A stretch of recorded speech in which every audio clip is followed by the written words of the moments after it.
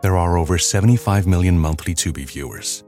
That's more people than there are golden retrievers.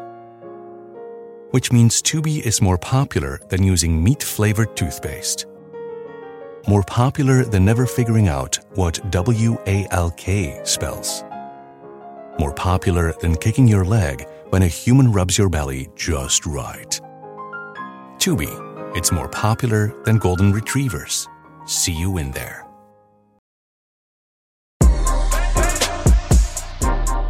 Hey, this is DeRay, and welcome to Pod Save the People. On this episode, it is me, Diarra, Miles, and Kaya talking about the news that you don't know from the past week, the underreported news with regard to race, justice, and equity.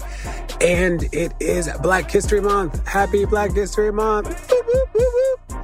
We talk about a study that uncovers IRS racist auditing practices. We talk about the mortality rate amongst Black mothers. We talk about a lot of stuff on this conversation this week, and we're happy you're here. And we're excited to finally launch our Blackest Book Club reading list in collaboration with Reconstruction and Campaign Zero just in time for Black History Month. We've explored so many books and authors together on the pod. It's great for us to finally be able to curate our own Pod Save the People book list. Go check out our Blackest Book Club reading list at info.reconstruction.us/Blackest Book Club. This week, we highlight the book, The Heart Talk, Poetic Wisdom for a Better Life by Cleo Wade. And my advice for this week is let good things be good. You don't know how it's going to end. You don't know what the trajectory is. But when you're in a good moment, let the good things be good. I've had to tell myself that recently. Let the good things be good. Family, welcome to another episode of Pod Save the People. I am Diarra Ballinger. You can find me on Instagram at Diarra Ballinger. I'm Miles D. Johnson. You can find me on Instagram and Twitter at Pharaoh Rapture. I'm Kaya Henderson on Twitter at Henderson Kaya. This is DeRay at DIY on Twitter. Well, the Grammys was last night. I didn't watch it, but people did. Now? I didn't watch it. I'm in Houston with my best friend. She's got all these kids, so we left the house to go to dinner. But I was getting moment by moment updates from various group chats where they sent me things like Black China. I'm going to leave that alone. I'm going to leave that alone. I'm going to leave it alone. I'm going to leave it alone. Black China was there? Oh, honey, Google the outfit. You did, Miles, the outfit was so, you're like, Black China, what was going on? Also, the shade in Black China was there. I mean, yes, she was. She was present. And, you know, the highlight for me, and for those who know and love me, know I love me some Robert Glasper. And he won. And that's all I needed. That's all I really Say what? Really like, that wasn't even on the TV show. That must have been in the, and it's really wild. The previous awards. Yeah, he was nominated. Okay, DeRay just pulled it up. I know on the photo. I wanted Miles to be China. Appreciate. She looks like a black chicken. It's very vaudeville. I'll say not that. Even a swan. Kaya called her a chicken. Poultry is to me. And Diarra, you bringing up Glasper not only because he won, but because Chris Brown had a meltdown on Instagram. Wait, because Robert Glasper won for R&B, and then Chris Brown better learn how to play a piano. Chris Brown was like, don't nobody know him? How could somebody win that nobody's ever heard of? It was Chris Brown, read a book and you will learn about Robert Glasper, okay? Yeah. And I've been to how many Robert Glasper concerts? Miles, take it away on Robert Glasper, please.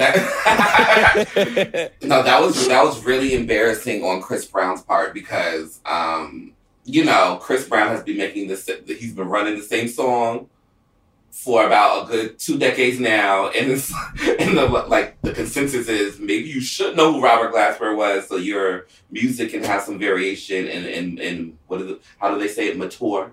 So your music can mature a little bit, Yes, mature. Wild. That's my father. You sound like my father. Mature. Can we talk about history being made last night? Like Harry Styles making history by winning Best Album? No, not Harry Styles. We're not talking about Harry Styles here. Kai, did you know that? Do you remember Beyonce sent Miles flowers? When he wrote the article about the last time she did not get Album of the Year. Yes. Yeah. Oh, I forgot that was the occasion. Yeah. If I wanted, I I could do one New York Times piece every Beyonce album because it seems like the same thing is gonna happen every time she releases a body of work. So I'm like, we could just repackage that one. Okay, so Miles, Harry. why do you think they did not give her album of the year? I honestly don't know. I also think that like awards are political. So Yeah, totally. I think that Harry is obviously extremely popular, obviously really well connected. And also, you know, just like I felt the same way with Adele and Beck when I was writing those things. I'm fans of both of those artists. I listened to Harry's album. I do not want to slander the artist's name, the Japanese musician's name from the 70s that he basically based Harry based his album off of. But Harry's album was a really good pop album that was based on 1970s Japanese pop. And I do think that people, when are voting for those areas, like something that feels, artistic. And I think that Beyonce, although she's extremely popular, I think she's really had to, and I think it's hard for us to see her as an underdog. I think she's really had to fight to be seen as artistic. I think that she's been seen as popular and a megastar more than she's been seen as the artiste. And the hottest take off the press, it just came in my mind. I think that her sister Solange would probably have an easier time getting album of the year than Beyonce would because of that layer of it. And I think that when a white man leads a boy band and does something with Japanese pop and whatever, it's like, oh, look at him just risking it all for his art. And I think Beyonce's had a really hard time seducing the Academy in the same way. Hot take. I thought they were just trying. I thought they were trying to be really, air quotes, equitable and give something to everybody. Adele got a little something. Lizzo got a little something. Harry got a little something. Bonnie Raitt got a little something. Even she was shocked. Album of the year is not a little something. That's big something. I think Bonnie they tried to was spread out. I think they tried to spread out the big somethings: album of the year, record of the year, song of the year. Like all of the big ones went to, like, there was no sweep. There was no like one album is doing it all. There was a little bit for everybody. Did Beyonce win it? She won something. She didn't win best song. She didn't of the year. She didn't win best album of the year. Whatever she won, she has won more Grammys than anybody in the whole history of the world ever. Period. The end. Yeah, I just feel like, listen, I've just really been in my Nikki Giovanni lately because I'm just tired of these people. And the fact that Harry's, like, anytime you say boy band, I'm just like, whether we talking about the Temptations, Earth, Wind and Fire, all the way through New Edition. They stole that whole construct from us and made so much money off of it. So it's like, even when we talk about like white artistry, I'm like, what are we talking about? And what is the origin of that? So, and when Harry said people like me don't win. What does that even mean, Harry? I can't. I thought that was such a good illustration of how people see themselves. How white men see themselves. Because I'm sure he doesn't wake up and say, I'm a white man today or whatever. He probably sees himself as an underdog. He probably sees himself as a weird kid who loves Japanese pop who made an album. So in his head, he's disenfranchised or left of center. But it's like, read the Black Room. Read everything that's going on around you, and you have to kind of differently contextualize yourself when you're so massively popular. It's like, no, things like this happen to you all the time. I don't get it. But, there's a whole group of people that do get it and that control the Grammys. So y'all can have it, and I will wait to the BET Awards. Thank you very much. Can I tell you that the best thing about the Grammys last night was the tribute to hip hop? 50 years of it's going to be 50 years. Hip hop. It is 50 years. And they had a veritable menagerie of hip hop artists who performed. More SAT words. Except Except, and I'm from New York, born and bred, but I was surprised at how little West Coast representation they had. Look, Ice-T up there singing with his SVU self. But Dre got an award, but he didn't perform. Not Snoop, not Ice Cube, not no real West Coast rapper people. Yeah. Also, always want to just honor the fact that Dre was honored, and he ruined the careers of Michel'le. Messy, terrible, violent. Yeah, ruined all the the things. Sister D. Barnes, and it's just wild that. Yeah. We're calling him a global icon. They called him a global icon and named the award after him. Yeah, Now, you know they Super Bowl, too. People are not going to be able to accept that award. No woman will ever be able to accept the award. True. They'll have to change the name of the award. So that'll be That quick. is right. Also, I will say, I loved, there's something really pure about Lizzo that I just enjoy. And her acceptance speech and her shout out to Beyonce. It's just you are just happy. You're happy to be here. You want to do positive music. It's coming from a good place. You look happy. It feel and it's she just seems so pure. I love her heart launch of the boyfriend. Sorry.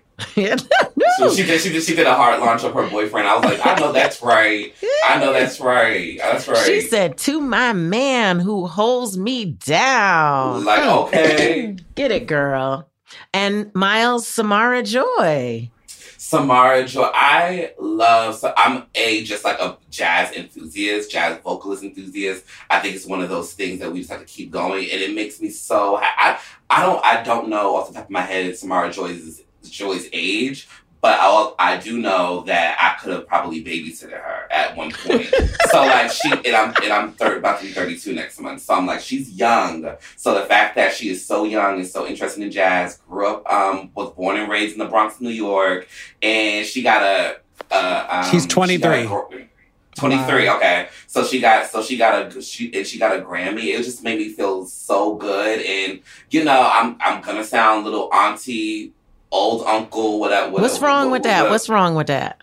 I'm just gonna say I'm gonna sound a little rickety, but it also makes me really excited to see that there is a diverse option for young Black women who want to be in music. And I love sex positivity. I love body positivity. I love shoot 'em up songs. God knows I do.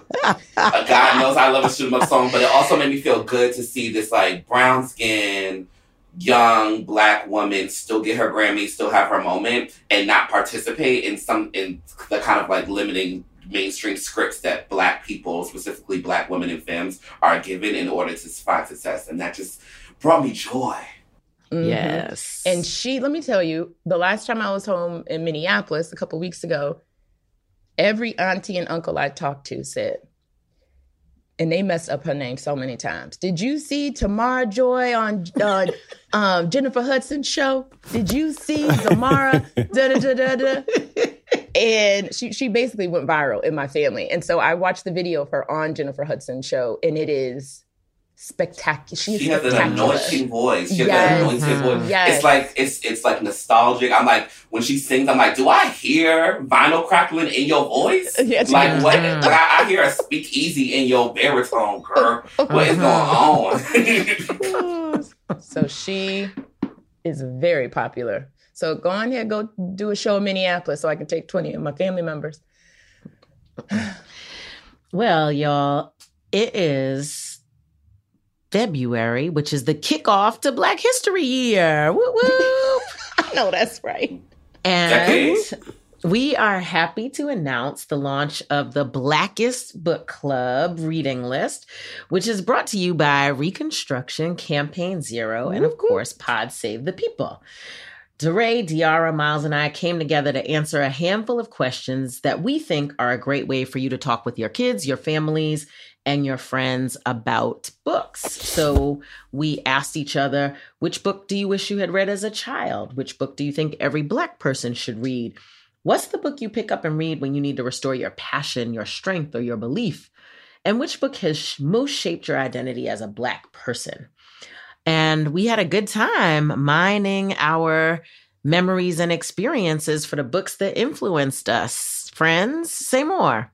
I think it's so important for Black books to be highlighted because it just creates a conversation, but then specifically this Blackest Book List is great because we're such diverse minds. Every single person came with different things that they prioritize, different things that they love, and we all came together and said, like, what's the list? What's the list of literature that could really help shape minds, that help shape us? And I just think that if you end up reading every single book on this list, you'll be a better person, a more well-rounded person, a more interesting person, and a person whose mind is more challenged. It's just a good list, y'all. It's also a reminder that we, one of the things I love about the pod is that I get challenged so much to just think of new ideas. And we all arrived here because we were in proximity to so many other ideas before we got here. And these books, I think, are a reflection of all the other, like a collection of some of the best ideas that we grappled with or struggled through or touched or experienced that helped us really think through like how we think about the world today. So excited my book is the first book this week, but excited for y'all to hear everybody's and see everybody's. I also just think the Black canon of literature is so important for everybody's imagination, creativity. Like I feel like Black literature in particular, I think it could give anyone a real intrinsic love of reading and literature and exploration. So I'm just so excited that we did this and so ready to go to space with all of these books because that's what Black people do, just take you away. I also love it because, they'll try to have you out here thinking that Black folks don't read. And we reading education is our birthright. During the Reconstruction era, which is 12 years after slavery, we started 5,000 schools and 37 historically Black colleges and universities in 12 years. And they tell us that we don't prioritize education. We had literary societies and salons and all kinds of things. And so this, to me, harkens back to our history of being literate and literary people. And we are reclaiming that this kickoff to the Black History Year. So go check out our Blackest Book Club reading list at info.reconstruction.us/blackest-book-club. Did you hear me? info.reconstruction.us/blackish-book-club. At the link, you can download the list and make a purchase in support of the cause. We've also designed a limited edition Blackest Book Club apparel collection featuring a range of designs and colors just for you. Stay tuned this month as we grab a book from the list each week and spend a little bit of time digesting it together. This week, we're exploring The Heart Talk, Poetic Wisdom for a Better Life with Cleo Wade, which is DeRay's book. DeRay, why'd you pick that? So I love Heart Talk. Cleo is both a friend and just such a great mind around like the world of emotions and self-help and thinking. And she has a new book coming out soon, but the book that came out first was Heart Talk. And I'll read my favorite passage from the book. So the header is, not every ground is a battleground. And I remember when I first heard her say that, I was like, I'm going to give a talk. That's a sermon. I can like see it. Not every ground is a battleground.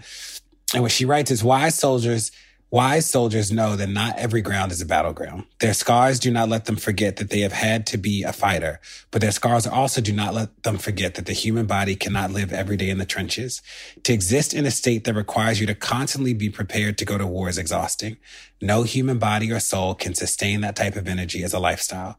Let yourself relax. The ground is not only the place where we march toward what we must fight for, it is also a place where we are being divinely held up by the earth. And I remember reading that the first time and being like, come on, not every ground is a battleground. But like, it certainly is a place where you fight, but it's also a place where you are held up and supported and nurtured and nourished. And the book is just all these little gems that take moments in life and help reframe them and help give you language and images to move forward. And that is truly one of my favorites from Heart Talk. I always get super excited because Cleo Wade is like one of our like living writers and living thinkers and feelers, which is exciting because, you know, we've dealt with the deaths of like Toni Morrison and Bell Hooks and et cetera. So I always feel like really good to know that tradition is being carried on. And then also I love that one of the things, speaking of, that Bell Hooks will always say was how she was kind of like she was kind of limited, where she couldn't go into talking about feelings. She couldn't really write poetry. She couldn't do things that weren't in the extremely intellectual academic space. And I think that even when I need to finish the documentary on Zora Neale Hurston, I was really surprised at how limited the talk around spirituality was and stuff like that. And I love that Cleo Wade is in some way the healer of the ways that Black women haven't been able to show up in literature, because she is able to talk about spirit, is able to talk about feelings and be poetic in a space that usually you will be devalued if you're too flowery, unless your last name is Angela or Giovanni. I love Heart Talk because it's like poetic affirmations, right? And so one of my favorite, I love Dre, the one, not every ground is a battleground, because sometimes as you know, I'm ready to cuss people out all the time. And so that helps me just to get myself together and be like, you know what, it's not worth all this energy because I'm not going to get the return on this energy. But one of my favorites is know the value of knowing your value, which I think is something that I'm always holding with me and navigating as, you know, just as a human being in the world, but also as an entrepreneur in the world. So thank you for bringing this book. And I'm going to actually reread it before Cleo's next book comes out. I thank you for bringing it as well. I didn't know about Cleo Wade until I started hanging out with y'all cats. And what a lovely discovery. Like, it's so refreshing and positive. And, you know, Miles, you're absolutely right. It is full of feelings. And one of my commitments to myself this year is to let myself feel all the feels, right? As Black women, we suppress what we're feeling. And she is both positive in Heart Talk, but she also deals with issues like change and anxiety and, you know, real stuff. And but her overall perspective is positive and optimistic and hopeful. And so I bought it because of the Blackest Book Club, and I'm excited to read it over the next month. Don't go anywhere. More Pod Save the People's coming. There are over 75 million monthly Tubi viewers. That's more people than there are in France, which means Tubi is more popular than cigarettes for breakfast. It's more popular than considering iced coffee a total abomination. More popular than loving political revolutions. More popular than mère and mère somehow being different words. Tubi, it's more popular than being French. See you in there. Pod Save the People is brought to you by Factor. Warmer, sunnier days are calling. Fuel up for them with Factor's no prep, no mess meals. Meet your wellness goals in time for summer thanks to the menu of chef-crafted meals with options like Calorie Smart, Protein Plus, and Keto. Factor's fresh, never frozen meals are dietitian approved and ready to eat in just 2 minutes. So no matter how busy you are, you'll always have time to enjoy nutritious, great tasting meals. With 35 different meals and more than 60 add-ons to choose from each week, you'll always have new flavors to explore. You can crush your wellness goals this May with dietitian-approved meals and ingredients that you can trust. Make your day delicious from breakfast to dessert. Stay fueled with easy, nutritious options. Treat yourself to restaurant-quality meals that feature premium ingredients like filet mignon, shrimp, and blackened salmon. Now, let me tell y'all, they sent me the Factor meals, and it is absolutely true. 2 minutes, pop it in a microwave, and it literally is restaurant quality food. So far, my favorites are chicken parmesan. I am a chicken parmesan connoisseur. This stuff is good. It has broccoli and tomatoes, and it is creamy and amazing. Yum. So easy to throw it in the microwave and have a good meal. I'm saving money. I'm not eating out at restaurants so much. It's healthy. Like, I cannot say more about Factor Meals. So if you want to be down with this, head to factormeals.com/PSTP50 and use code PSTP50 to get 50% off your first box, plus 20% off your next month. That's code PSTP50 at factormeals.com/PSTP50 to get 50% off your first box, plus 20% off your next month while your subscription is active. Pod Save the People is brought to you by BetterHelp. Now, y'all, the beginning of this year has just been a lot going on, like from work and family and friends and just, the weather's been awful in New York City and Baltimore. There are a lot of stressors happening, big and small. And when we keep them bottled up, it can start to affect us negatively. Therapy is a safe space to get things off your chest and to figure out how to work through whatever's weighing you down. If you're thinking of starting therapy, give BetterHelp a try. It's entirely online, designed to be convenient, flexible, and suited to your schedule. Just fill out a brief questionnaire to get matched with a licensed therapist and switch therapists anytime for no additional charge. Get it off your chest with BetterHelp. Visit BetterHelp.com/people today to get 10% off your first month. That's BetterHelp, HELP.com/people.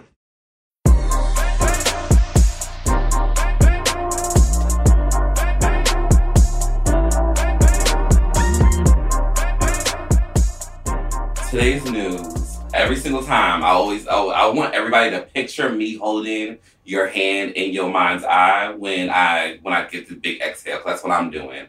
So this is a tough one it's not tough for me, but this is a complicated one for me, but I couldn't ignore it. It was literally like just every group chat, everybody who I knew who listens to the podcast was like asking me, like, I know you about to talk about this. What about this? What about this? So yes, I'm about to talk about Pyer Moss, the Cut article by Tahira Hairston. I hope I'm pronouncing her name right. I'm horrible at that. Tahira Hairston. Pyer Moss is a brand that I think it's really really interesting, and I think that this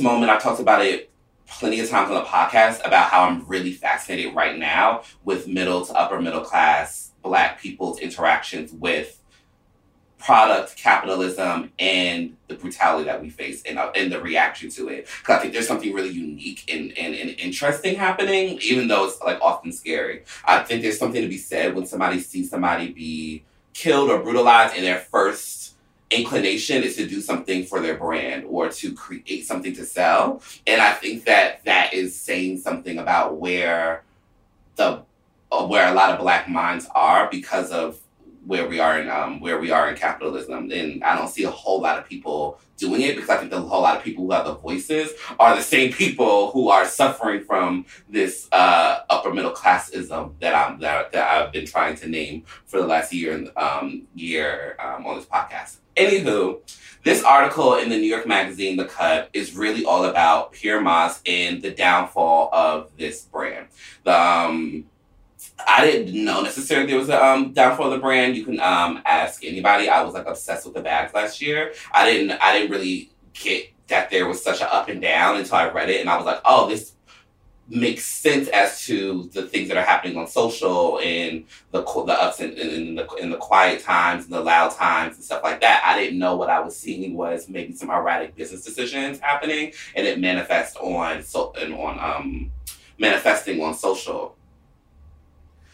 There's like a few touch points in the article. You have to read it. It's pretty lengthy. There's a few touch points that just like fascinated me that I just wanted to bring up for discussion. The first one is a kind of like again, I'm really curious about if we're really interacting with. When people die, the first thing that people think to do is make something to be sold, be it a song, be it a T-shirt. And then the other thing is the Wheatsville situation that was named in the article. I've been somebody who has been to Wheatsville Heritage Center. Again, the performativity of everything that Pyer Moss has represented, I like, you can't ignore it. And I think that just making this article just focused on Kirby and just focused on Pyer Moss would be a mistake. I think this is indicative of a bigger thing that's happening. So the fact that he did a fashion show at Weeksville Heritage, promised them like donation and hoodies and participation, and none of that happened. But the performance of it all happened. That's a thing. That's something that sounds like performativity, and I think that we know it so well when white people do it, and I think that we're afraid to name it when other Black people are doing, when other Black people are using certain when other Black people are using dark times in order to make green money. The other thing that I wanted to name was something that I've had personal interactions with other past jobs, is when paranoid Black men end up in control. And one thing that I knew, that even when I was really just empathetic to the story, because I feel like when you read Kirby's story, there's obviously mental things going on. There might be other paranoia, other traumas that are happening going on. But I noticed so often that when Black men who have not done the work to heal their minds or to kind of really address the paranoia, that it ends up just sinking the ship of other businesses. The biggest version of this we saw was Yeezy. I think that we all witnessed that with Yeezy. But even with this Pyer Moss situation, I was like, there was times where I was kind of going up and down and politicizing it and intellectualizing it, and then other times where I'm like, I think a therapy session could have done it. I think a therapy session could have really saved it. And I don't know if it had to be this deep and this big. And I hate that it had to come here and somebody was able to write a story about this. The last thing I'm gonna say about this article was always trust your first mind, because my first mind when I saw this Paris Couture show last year, my first mind was, I really felt like, I'm a Black American descended from slaves, South Carolina, I really felt like it was a mockery.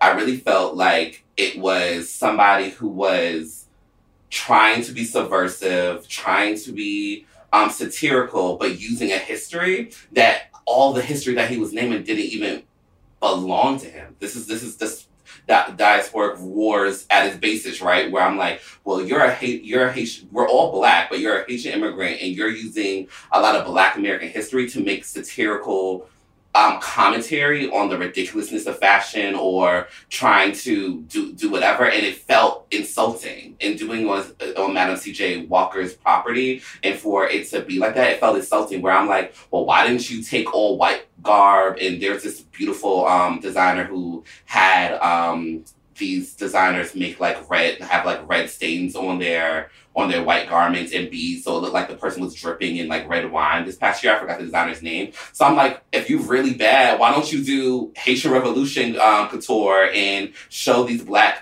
people in all white and beaded in red and stuff like that? Why are you putting people in peanut butter jars and stuff like that? And it just felt satirical, but it felt like it missed the mark, and it felt like it was making a mockery of Black American culture to me than it was really like honoring it. And this article kind of soothes that impulse, because sometimes I'll gaslight myself and be like, no, it must be good, because how would it get here if it wasn't good? And I looked at it and I was like, no, I was right. It wasn't good. It looked like it wasn't thought out. And then I read the article, and page 3 says, yeah, it wasn't that good, and turns out they ain't think it out. And I'm like, okay, I knew it. Trust my first mind. But yeah, I think that outside of Pyer Moss, it's not just about the brand and the designer. I think that we really have to be more relentless and critical about people who are of all races, of all genders, who are using Black social political moments and despair in order to platform themselves, in order to gain access. And I think not talking about it critically is ensuring that people end up in spaces or with platforms with, how should I say, dubious intentions. I'm excited to hear all of you all's thoughts. Thank you for taking the ride with me, because you're still going to see me with that Pyer Moss bag. You're still going to see me in my sneakers.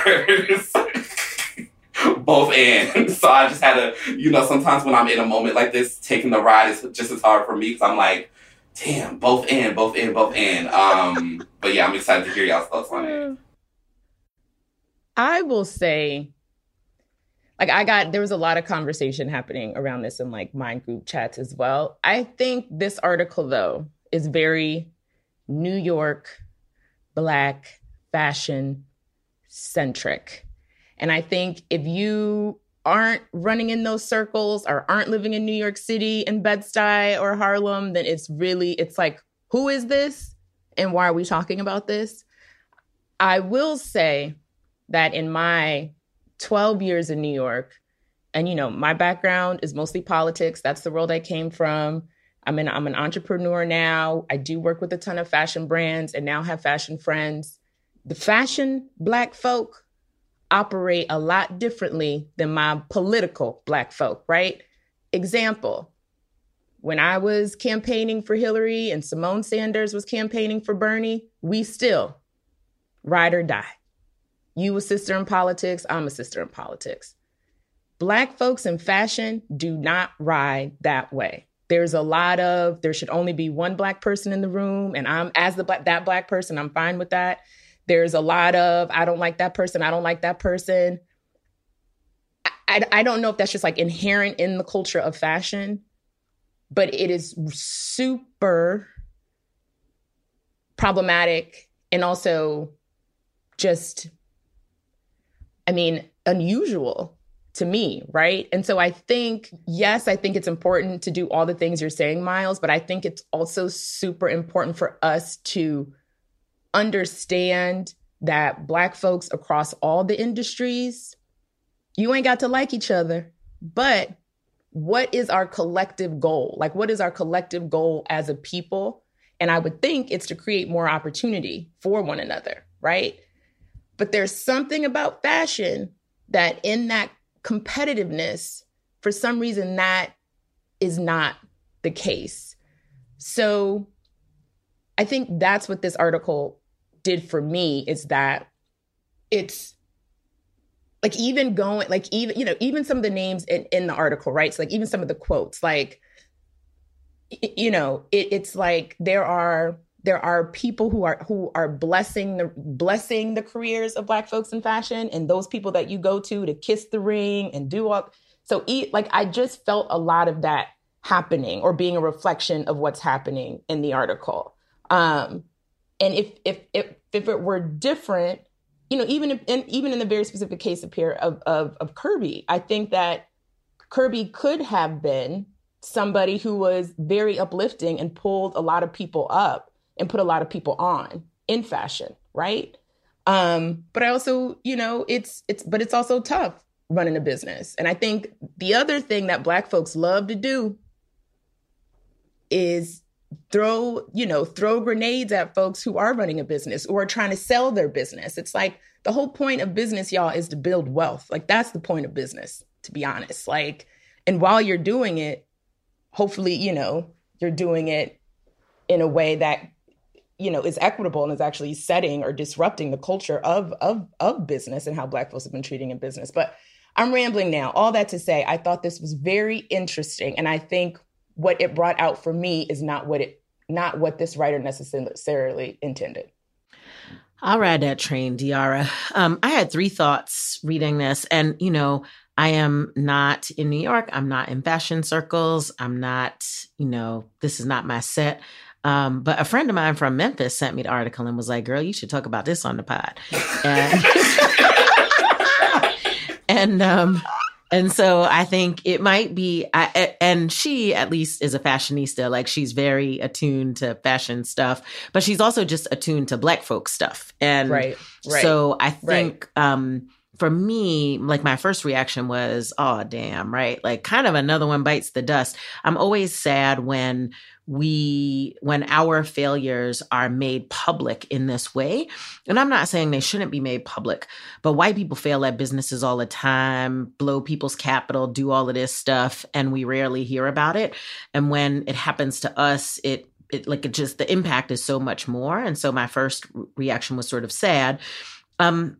my big question was like, what was, and you all know this young man, I don't know him or whatever, but just reading the article, my big question was like, what was his intention and what was the industry's response or expectation, or what the industry wanted him to be something.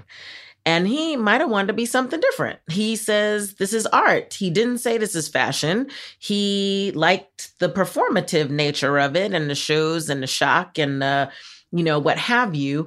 And he failed to create clothes that people could buy. Well, maybe that's not what he set out to do. It seems that this performance artist thing was his real jam. I teach African American history and culture. We sell some T-shirts on the side, but we are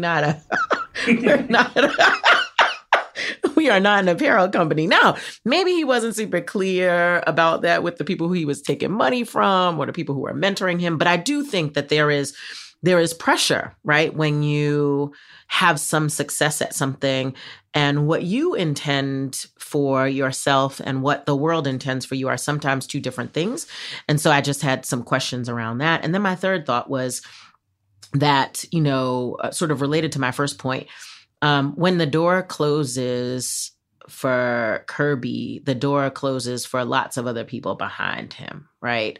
And there are lots of fashion up-and-comers, talents who won't get the same chance that he got, and that is wasted capital. And so this made me sad, but thanks for bringing it to the pod, Miles.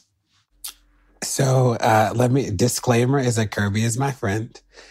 And like Kaya definitely knows, and DR definitely knows, both because you have had public service jobs. Living in public is hard.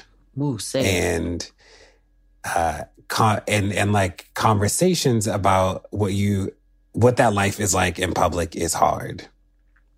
So that's like the first thing I'll say. The second is that none of us are above, part of the deal with living in public is that people talk about what you do in public. Like, that's just part of what happens, and you don't always love it. I certainly don't always love it. And some of it is fair. Some of it is unfair. Some of it is mean. Some of it is true and mean. Some of it is kind of, you get the whole range. Let me zoom out. And before I talk about Kirby, I'll say that, I'm a little too close to this because this same editor commissioned somebody to write a very critical piece of me to open Black History Month last year. And I just want to name that it's not lost on me that this is a Black woman editor at a white paper who the second year in a row has opened Black History Month with very, very critical pieces about Black people. I think that is worth mentioning and worth noting. And like DR, you said about fashion, I think that I've seen this have a chilling effect on the fashion people I know, in the sense of that editor's proximity to fashion is actually pretty deep. And like, why would you ever say anything or in a room where that person is now? Because you might be the subject of a piece like this. I just want to zoom out and say those two things. Now, with regard to the substance of it, Miles, I think there's a fair conversation about, and I first knew who Kirby was because he had a shirt that had the names of victims of police violence on it. That's how I saw it in the protests. I put it in the newsletter that I ran in Ferguson, and it helped the shirt go viral. So like, the instinct to use your medium and platform, if it's art or business, whatever, to like talk about the social moment, I think is like an interesting side of critique.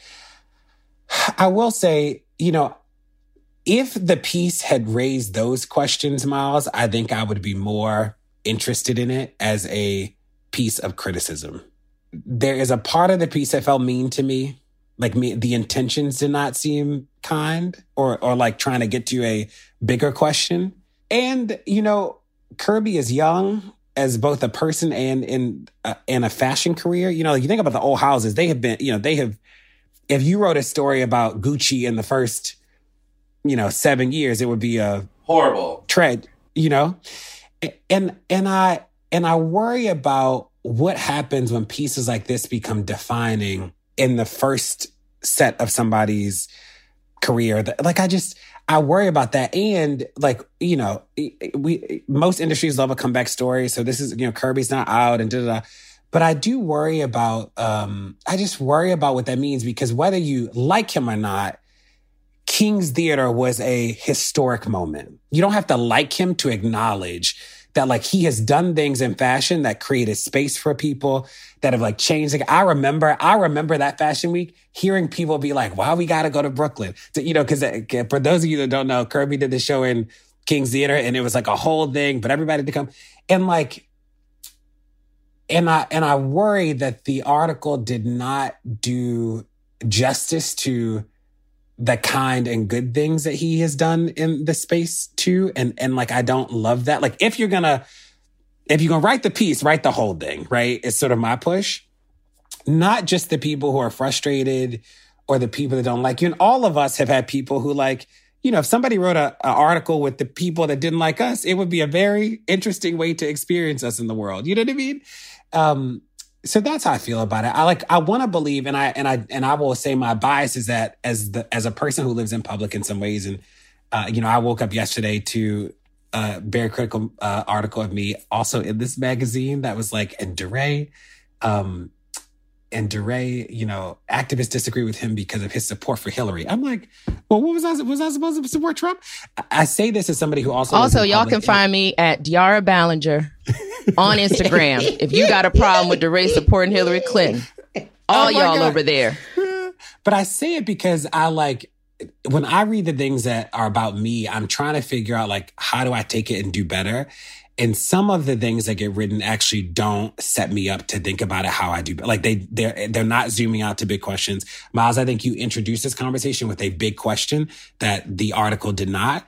And I want to believe that, like, the best of our critique, the best of our pushes actually help us do the work better, not just lament the fact that we are not doing it in the way that some people want us to. And I guess the last thing before we close out, because I love everybody, I love conversations. So I feel like everybody has such a good take on it. And I think that, you know, this might just be what I get for maybe watching one too many Tyler Perry plays. But secrets don't do nothing good. So I feel like the piece was written, right? So if I were commissioned to write that piece or commissioned to talk or whatever about that piece, of course I'm me, so I'm going to do it a certain way. But I always think that when we don't engage with something that has happened, then you do become fashion roadkill. Then you do become somebody who can never be survived. But if you actually engage with the piece, talk about what, have conversations around it, what can be learned from it, you actually start to, just by proxy, create like a pedagogy for even Kirby himself to engage with,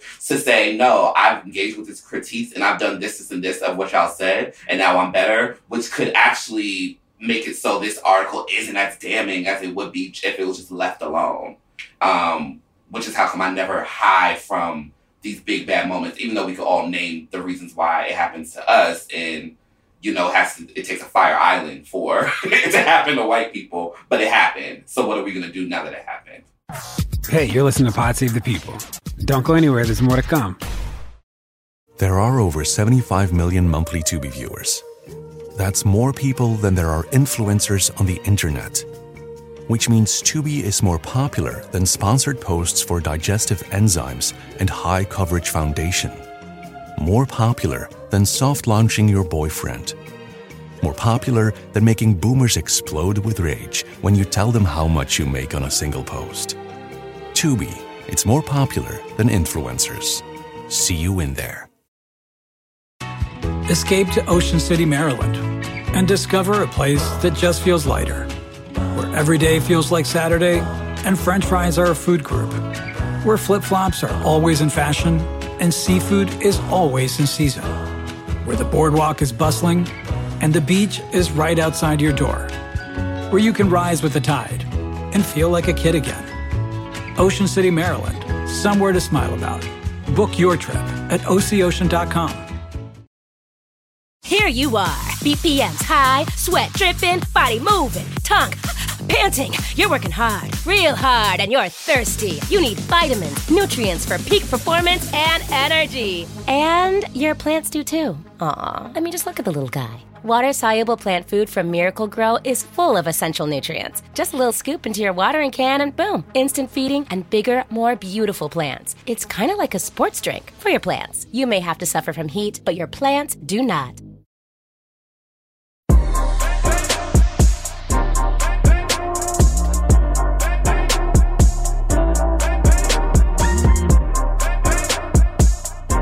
Usually, I leave the really upsetting, enraging news to DeRay McKesson. But today, my news is just that. And I found this and I was like, am I really going to talk about this? And I was so upset about it.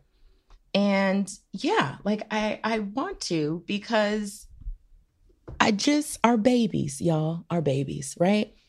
So a 9-year-old, and this news is from NPR, and you all have to open the link because you have to see this baby. Bobby Wilson holding her little moth or butterfly collection. She's got a cute little headband on and her glasses. She's like the little Black Dora the Explorer. So she was minding her own business in her neighborhood. She was collecting spotted lanternfly specimens. Come on, baby Bobby. That's what she was doing. The child had found a special spray on TikTok. She made her own spray. She was going out and spraying the trees and getting her little specimens. Okay, it is, when you just envision her, it is the most darling thing. Until her old scraggly, raggly neighbor across the street, Karen, badge number 1065, called the police on this 9-year-old baby, saying that whatever she was doing, what the 9-year-old was doing, looks suspicious. I don't know what she's out there doing. The police come, approach the child, and she says, am I in trouble? I guess, thankfully, because that's how we have to speak as Black folk. The officer knew right away that it was some foolishness, and told her she wasn't in trouble. So anyway, so this, her mom and her sister end up speaking out about this. This happened in New Jersey, I believe. And it, kind of came up in local press in New Jersey. And at some point, Yale gets involved and then decides to honor her. Nothing makes you feel better than some good old white support after you've been oppressed. Somebody give Diara a donut. What is that? Honey, wow. Okay. Thanks, Yale. Thanks.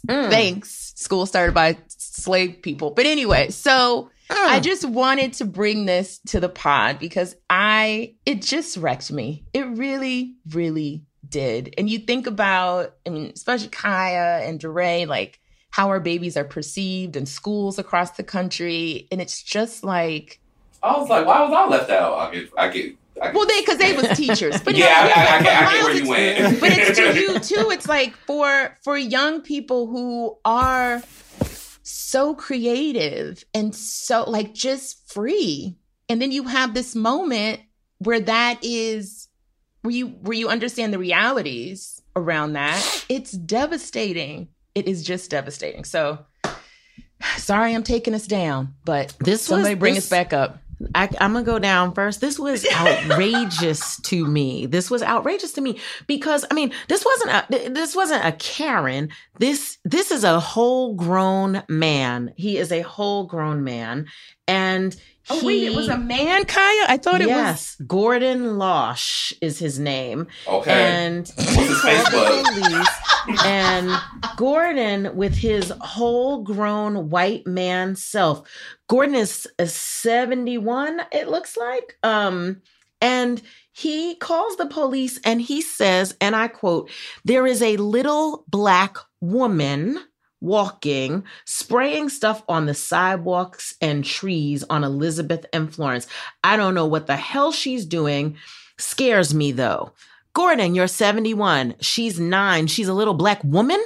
This is all a adultification of our young people, right? This is what they do to us. She's a little Black woman. No, she's a 9-year-old girl. You are 71 years old. And what she's doing is so threatening to you inside your house where you ought to be minding your own business, where she is out actually saving the environment. Spotted lanternflies are an invasive species. New Jersey has asked the people to go out and take care of them, to save the trees. And this little girl is being a hero. And old Raggedy Gordon decides to call the police on her. And despite the fact that Yale was founded by enslavers, as were lots of our institutions, my hat goes off to them for recognizing her, rewarding her, seeing her as a scientist. This is a story to me where we started out seeing this little girl. Somebody saw this little girl as a criminal, and Yale says, no, that is not who she is. She is a budding scientist. She is worthy of recognition. She is a hero. And so for me, that's the upside to this. There's like two sides of me. I always say that like I'm like half woo-woo spiritualist and like half like cynical intellectual. This story brought out both of it in me. The woo-woo spiritualist part of me thinks that like, wow, there's actually countless stories of Black children, Black young people who are engaging their genius, who get reminded that they're in a raced body, that they're in a raced world. It's almost like that's an initiation process to engaging with your genius, is to remember this. And it feels, again, woo-woo. It feels very synchronistic and very like, whoa, interesting. Now, the cynical part of me is also thinking about, yes, we already named Yale and the history of Yale, but also it feels extremely PR-y. Like the fact that Yale has has gotten people arrested and had all these other things happen on their campus. It feels like opportunism that this somehow landed in PR and somehow became a story. It feels like strategic and gross to me. It just doesn't feel like coincidental.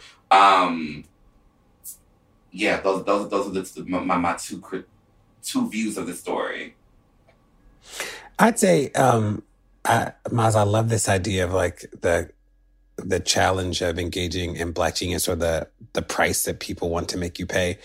I also think people say joy is an act of resistance, and that becomes like a frou-frou talking point. And then you're like, no. This little girl is literally just trying to do something with her little bugs and just be a little Black girl. Just having her fun the way she wants to have fun outside, ain't hurt nobody, and he ain't even hurt the bugs.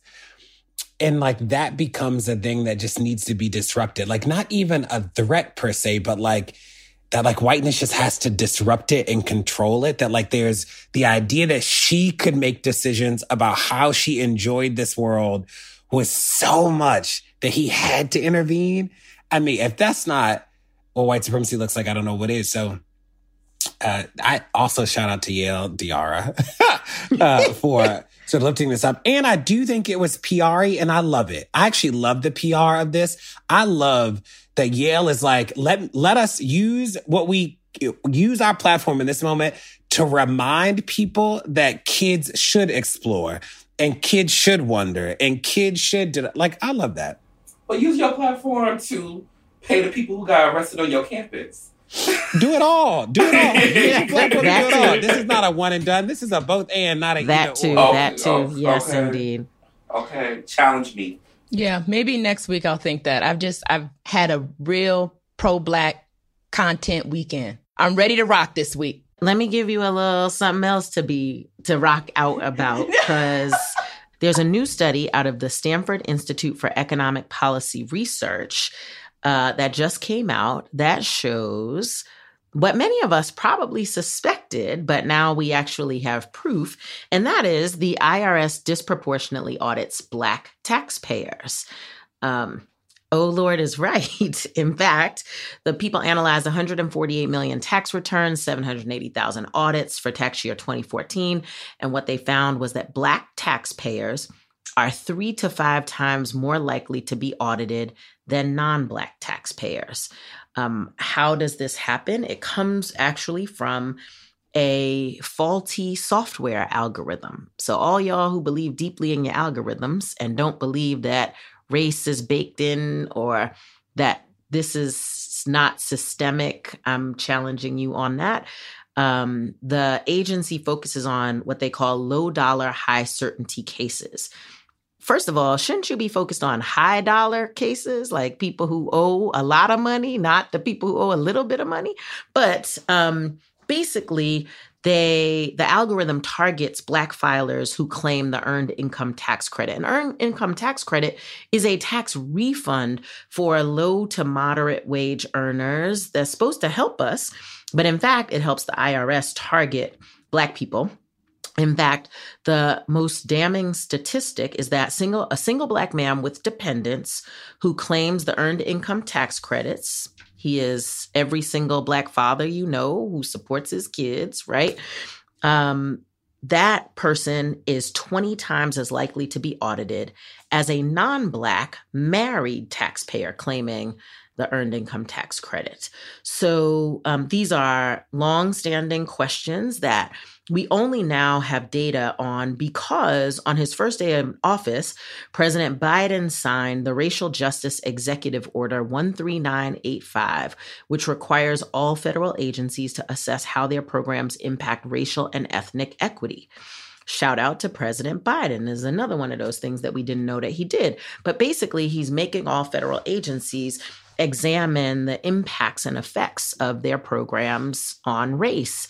And before this executive order, you could not get into the IRS's data to be able to look for these things. But because of this executive order, now researchers have access to federal information and data that they didn't have before, which now proves longstanding truths is hard out here for Blacks in America. I don't know if President Biden needs to hire Harry Styles and Ice Spice to put these things in a song, but this needs to be out there, because shout out to you. This needs to be out there. I need to know about this. That's wild. And it makes so much sense. And as somebody who has just finished both watching The Wolf of Wall Street for the first time and the Madoff documentaries, I now feel like I know everything about money. And it's wild that you would... And I get why, because it's low and it's guaranteed you'll get your money back, whereas other people have to legal, and by the time you're like done with it and they fight the case, maybe it wouldn't be worth it. But yeah, there's actual white collar criminals doing white collar things with green money that we need to be talking about. And you're over here focusing on somebody who might be, who you know how, I haven't said this in a long time, but you know my ethics around doing bad things. I feel like if you're poor in America and you do a little scam, we need to examine what's happening in America. We need to stop penalizing poor people for even trying to get a little bit more. You know, the fact that this is even a thing, it's just gross. And I'm super happy that there's this initiative to even examine it and talk about it and write about it. Yeah. Put this to a drill beat so we all know about it. Not put it to a drill beat. I do think, I remember when they first... did this executive order, and there was somebody who wrote a book about, I can't remember her name, but there's somebody who wrote a book about the tax code, and she was really pumped about the data being public, or the data being analyzed so they could finally make these conclusions. So shout out to the data, because, here we go. But it's also one of those things where, like, again, when we say everything comes back to race, people are like, y'all being dramatic. And you're like, no. It really does. The big things, the small things, the things in between, the things you don't even think about. And Kai, to your point, when people are like, I don't do politics and da-da-da, this is such a good example of like politics is doing you. Like you don't get it, and we haven't figured out a way to help you understand its impact on your day-to-day life. But baby, the algorithms and the decisions are screwing you over in ways that are unbelievably unfair. They are not because you made poor choices. Choices were made to set you up. Thanks, Kaya, because now I'm really fired up. Yeah, I think, taxes were kind of scariest thing to me until I became a business owner, because, you know, I was in public service and, you know, I did like a TurboTax and everything was fine. Now my taxes are so complicated. I run my business in New York City, which is the most expensive place to run a business in America. But that's where I live. And I believe that ethically, like, I can't move my business to Florida. I don't live there. And so I just feel like it's one of those things that it's not in the, you know, it's not what we pay a lot of attention to. But it is these learnings are happening, right? Particularly around wealth, taxes, all the conversations we've had about redlining and home ownership. It's like these things are coming up and these things exist. And they exist to ensure that we're not able to build wealth. We're not able to build collective wealth. So this is shocking, absolutely shocking. But thanks for bringing this to the podcast. My news is hot off the presses, just got released. So in California, there is a very rich data set of income or household income at the state level. And one of the questions that researchers have been trying to grapple with for a long time was about maternal mortality. So mothers women who are giving birth, and the rate with which they die. And the question was about Black women. So we know that Black women are more likely to die during childbirth than other races. So there's been a question about maternal mortality and the relationship between wealth and race. Well, a new study shows it's pretty wild that the wealthiest Black moms are more likely to die in childbirth than the poorest white moms.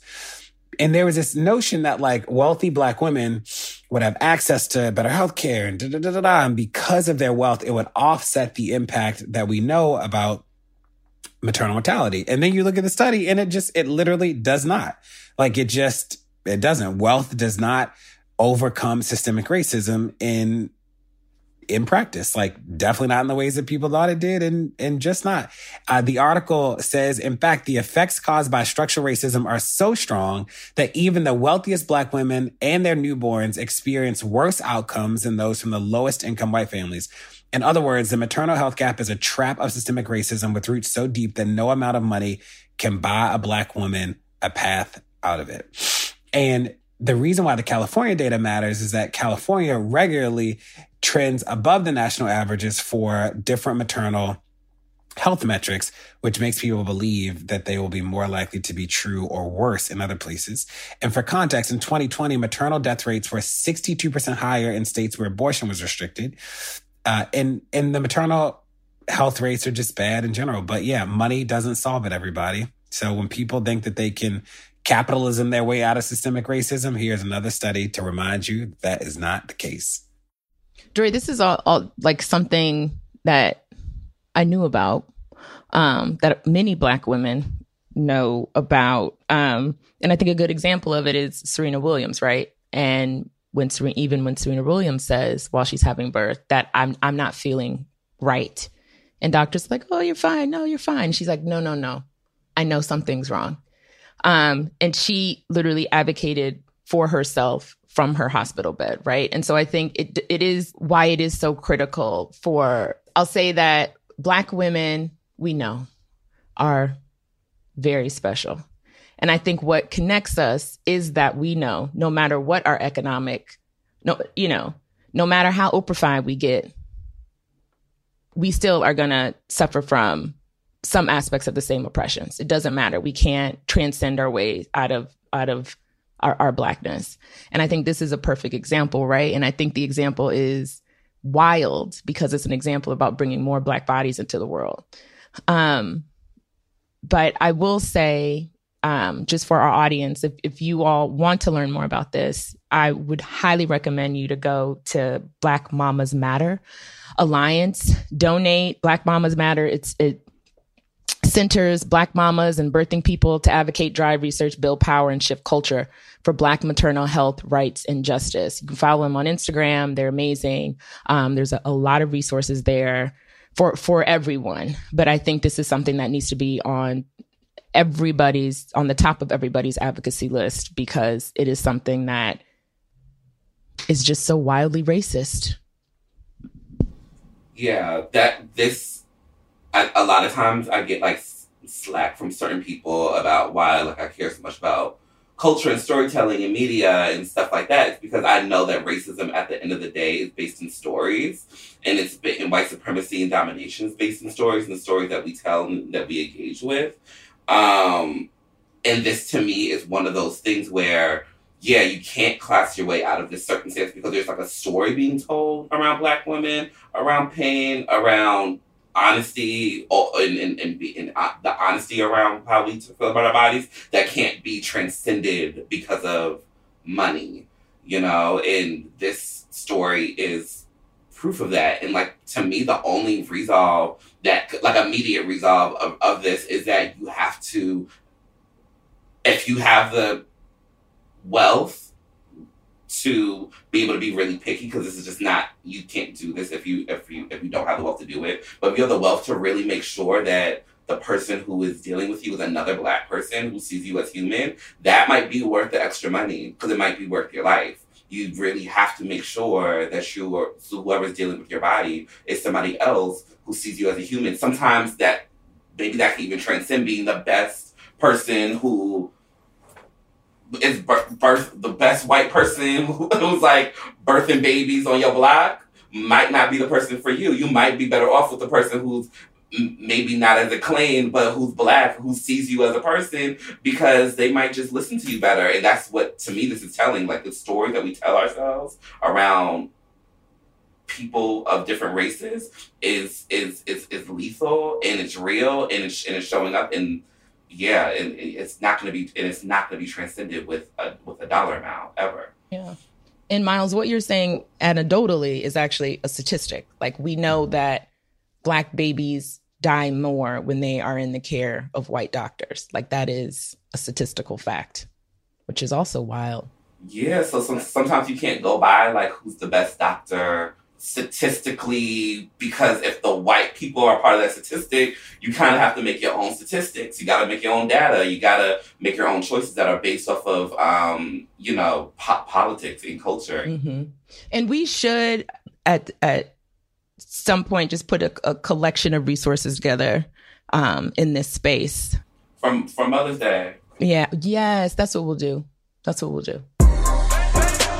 Well, that's it. Thanks so much for tuning into Pod Save the People this week. Tell your friends to check it out. Make sure to rate it wherever you get your podcast, whether it's Apple Podcasts or somewhere else. And we will see you next week. Pod Save the People is a production of Crooked Media. It's produced by AJ Moultrie and mixed by Charlotte Lands. Executive produced by me, and special thanks to our weekly contributors, Kai Henderson, Diara Ballinger, and Miles Johnson.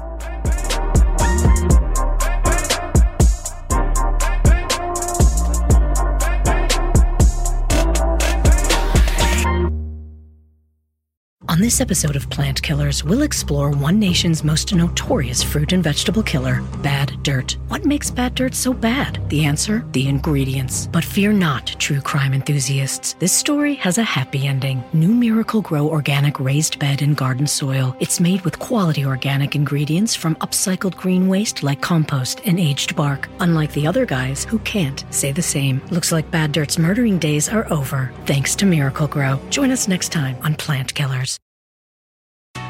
Escape to Ocean City, Maryland, and discover a place that just feels lighter, where every day feels like Saturday and French fries are a food group, where flip-flops are always in fashion and seafood is always in season, where the boardwalk is bustling and the beach is right outside your door, where you can rise with the tide and feel like a kid again. Ocean City, Maryland, somewhere to smile about.